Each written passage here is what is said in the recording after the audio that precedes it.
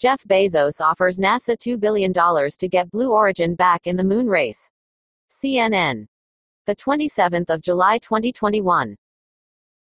The world's richest man appealed to NASA Administrator Bill Nelson in an open letter Monday, offering to cover billions of dollars in the U.S. space agency's costs. In doing so, Bezos hopes Blue Origin can be reconsidered for a contract to build the vehicle that will land the next astronauts on the moon. His unusual proposal comes a few months after NASA chose SpaceX over Blue Origin for a $2.9 billion contract to build the vehicle. The agency originally intended to have at least two private sector companies compete to build the spacecraft that will ferry astronauts to the lunar surface for the Artemis moon landing missions, a project called the Human Landing System (HLS). But in April, NASA made the surprise announcement that it would move forward with SpaceX as the sole contractor for the project, citing costs as a primary reason. Blue Origin openly pushed back against the decision. Now Bezos, fresh from his space flight last week, wants to make sure money does not come in the way. Blue Origin will bridge the HLS budgetary funding shortfall by waiving all payments in the current and next two government fiscal years up to $2 billion to get the program back on track right now, he wrote. This offer is not a deferral, but is an outright and permanent waiver of those payments. This offer provides time for government appropriation actions to catch up.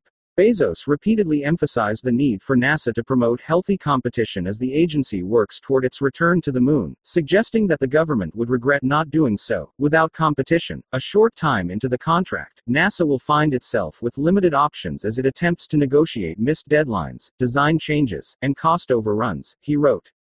Without competition, NASA's short-term and long-term lunar ambitions will be delayed, will ultimately cost more, and won't serve the national interest. NASA expects to land the first woman and the next man on Moon's South Pole in 2024 through its Artemis program.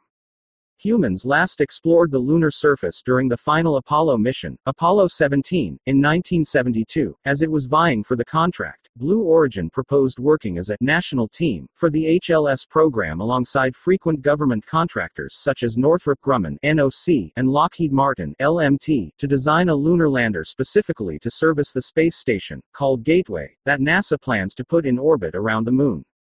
Alabama-based Dynetics, which has also protested NASA's decision to award the contract to SpaceX, came in with a similar proposal. SpaceX, however, proposed using its Starship, a gargantuan spaceship and rocket system that is currently in the early stages of development in South Texas.